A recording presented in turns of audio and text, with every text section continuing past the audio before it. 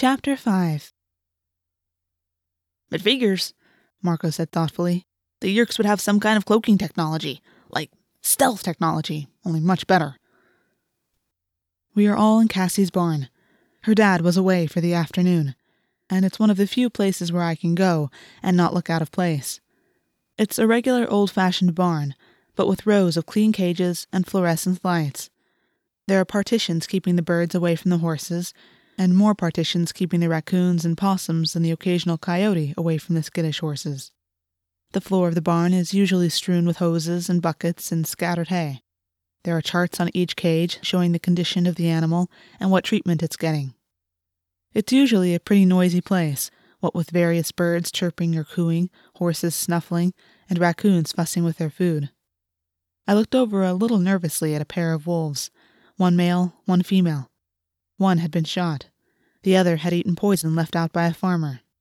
Wolves were new in the area. Wildlife experts had brought some back to the nearby forest. Wolves make hawks a little edgy. We were always able to see Yeerk ships, Rachel pointed out. We saw the bug fighters and the blade ship. She was leaning against a cage that housed an injured mourning dove. The dove was watching me suspiciously. Yeah, but every Yeerk ship we've ever dealt with has been either on the ground or about to land, Jake said. Maybe the cloaking ability doesn't work when they get close to land. But if you think about it, Marco was right. They would have to be able to avoid being picked up by radar. Maybe they also have the ability to avoid being seen. It was a Yeerk ship, I said flatly. How can you be so sure? Cassie asked. She was working as we talked, cleaning an empty cage with a brush and a bucket of sudsy water.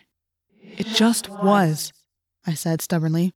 I just got this feeling from it. Also, it seemed huge, far bigger than even the biggest jet. This was huge, more like a real ship, like an ocean liner. The question is, what do we do about it? Jake asked. Of course, I knew he'd already made up his mind to do something, but Jake doesn't like to act like the one in charge, even though that's how I think of him. He lets everyone have their say first. I want to find out what it's doing, I said. The first time, I had the feeling it was heading away from the mountains.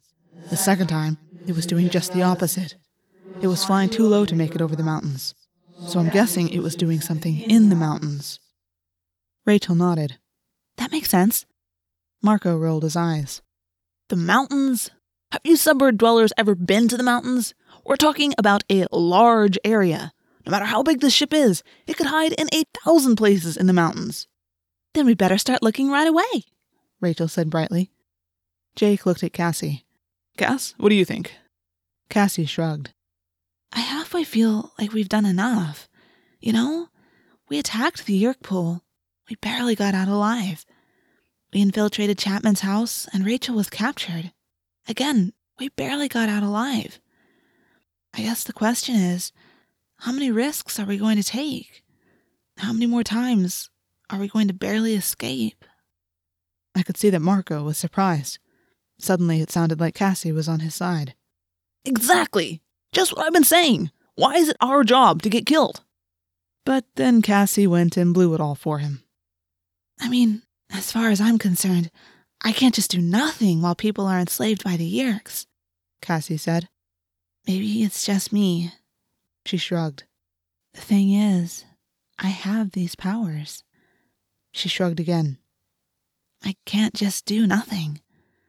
Look, these aren't people we know, Marco argued. These aren't my friends. Or my family.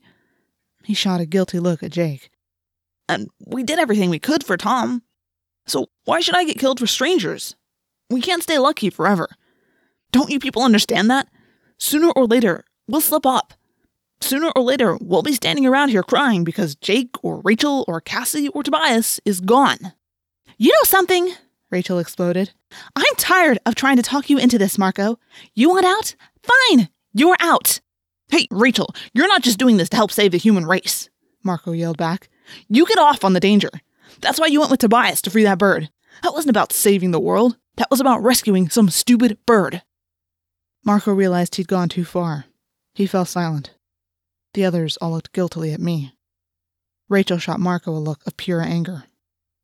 As of right now, I said, As of today, only one of us has been hurt. Me. But I'm not going to give up. I'm not anyone's leader. But what I'm going to do is go to the mountains tomorrow morning. What the rest of you do is your business. I'll be with you, Rachel said instantly. Cassie nodded. Jake made a wry smile. You say you're not a leader, but I'll go with you. Marco shook his head. No, he said. Your choice, Rachel said. That's not what I meant, Marco said angrily. I meant, no, not in the morning. Tomorrow's a school day. If all of us skip school on the same day, and later there's some trouble with the Yeerks, don't you think Chapman might put 2 and 2 together? Jake raised an eyebrow. Marco's right. After school. He looked at the others and nodded. It bothered me that Marco was right. But he was. Marco might be a pain in the butt, but he's a very smart guy. That worried me a little. It made me wonder. Was he right about other things as well? How many risks could we take before we lost? How long till the 5 of us were 4? Or 2? Or none?